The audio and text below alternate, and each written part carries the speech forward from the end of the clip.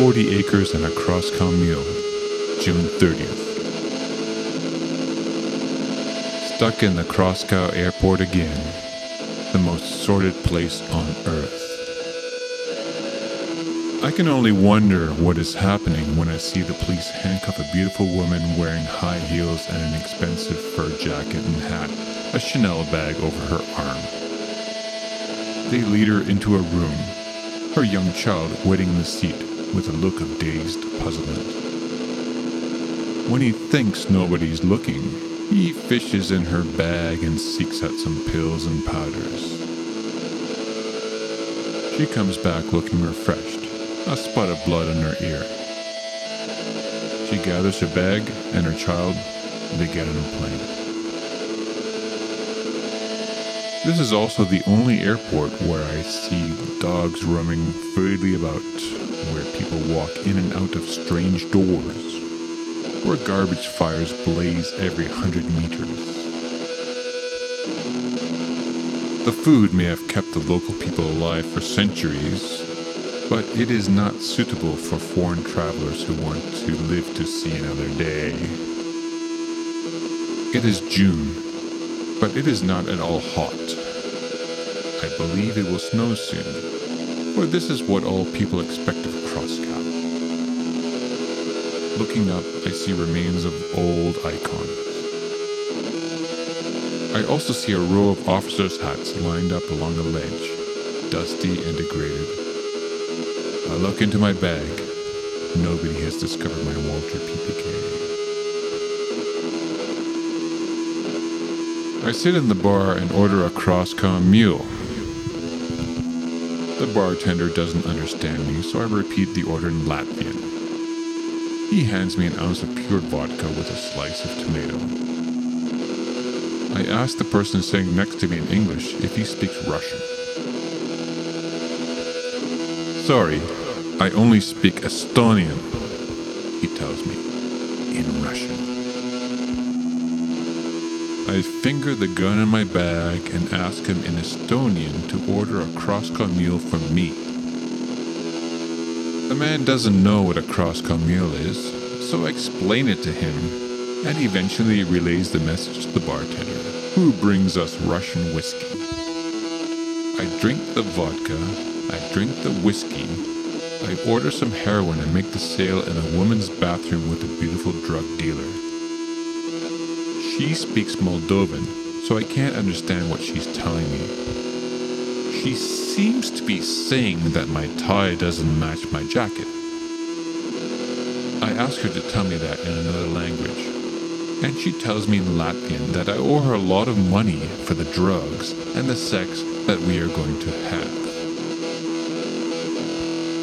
I consider telling her that I don't want the sex, but I decide to try something different and tell her to close her eyes. She seems to understand that I'm arguing with her out of spite, so she grabs the money, spits in my face, and leaves the stall. I go back to the bar and sit in the same stool. I notice that in my drinking partner's pocket is a very large German-made pistol, and on the counter in front of him is a card with a girl's name on it.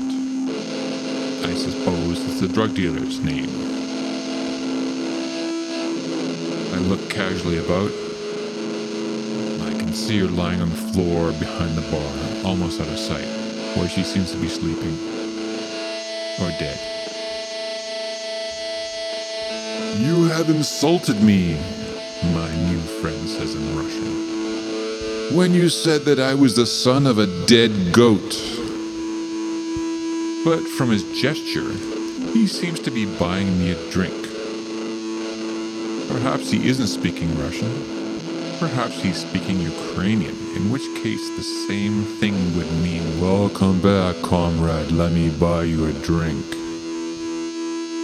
I let him buy me a drink. And when I buy him one in return, I put some heroin in the glass. Soon he is sleeping beside me. The girl is still on the floor. I take the German-made gun out of his pocket. pick up the card from the table, and put them both in my jacket. I am building up quite a collection. The bartender comes over and asks me in Polish where I'm from. I tell him I'm not from anywhere around here. He looks puzzled and tells me that they are closing in 5 minutes because the police are coming. Or at least that is what I understand. Or perhaps he is saying that he doesn't know my language. I thought at first that he had asked me in Polish where I'm from, but perhaps he was asking me in Carol what I want to drink next. Maybe the next thing he says is that I should be able to speak Carol since I look Eastern. I tell him that I am Japanese, and that the Russians and Japanese have been sworn enemies since the times of the nuclear moles that dug tunnels under the Sea of Japan. He smiles a big smile, brings me a big bottle of vodka and twists off the cap in front of my eyes. He writes a series of letters and numbers on a piece of paper. I point at this and look at him. He says nothing. What he has written might mean 2,000 rubles in Kira, or this is a paper in Georgian, or go to hell in Kazakh, or your flight must be leaving soon in Mongolian, or would you like to change the music in Russian, or would you like to see the girl again in Polish, or we are open 24 hours a day in English, or in Basque. I slip him a 1,000-ruble note and he goes to get me change. A moment later, he brings me 3 1,000-ruble notes. I think about how large the world is. I think about Georgia. I think about Syria. I think about Romania. Sometime later, when I am very drunk, I notice the person sitting next to me is stirring. In Drovation, I tell him that he's a dirty dog, and that he's lucky to have escaped the War Crimes Tribunal. The bartender, who has heard this, blanches noticeably. He reaches under the bar. Thinking he's getting a glass for my colleague, I relax my guard. When I see him pull out a rifle, my hand goes immediately to my PPK.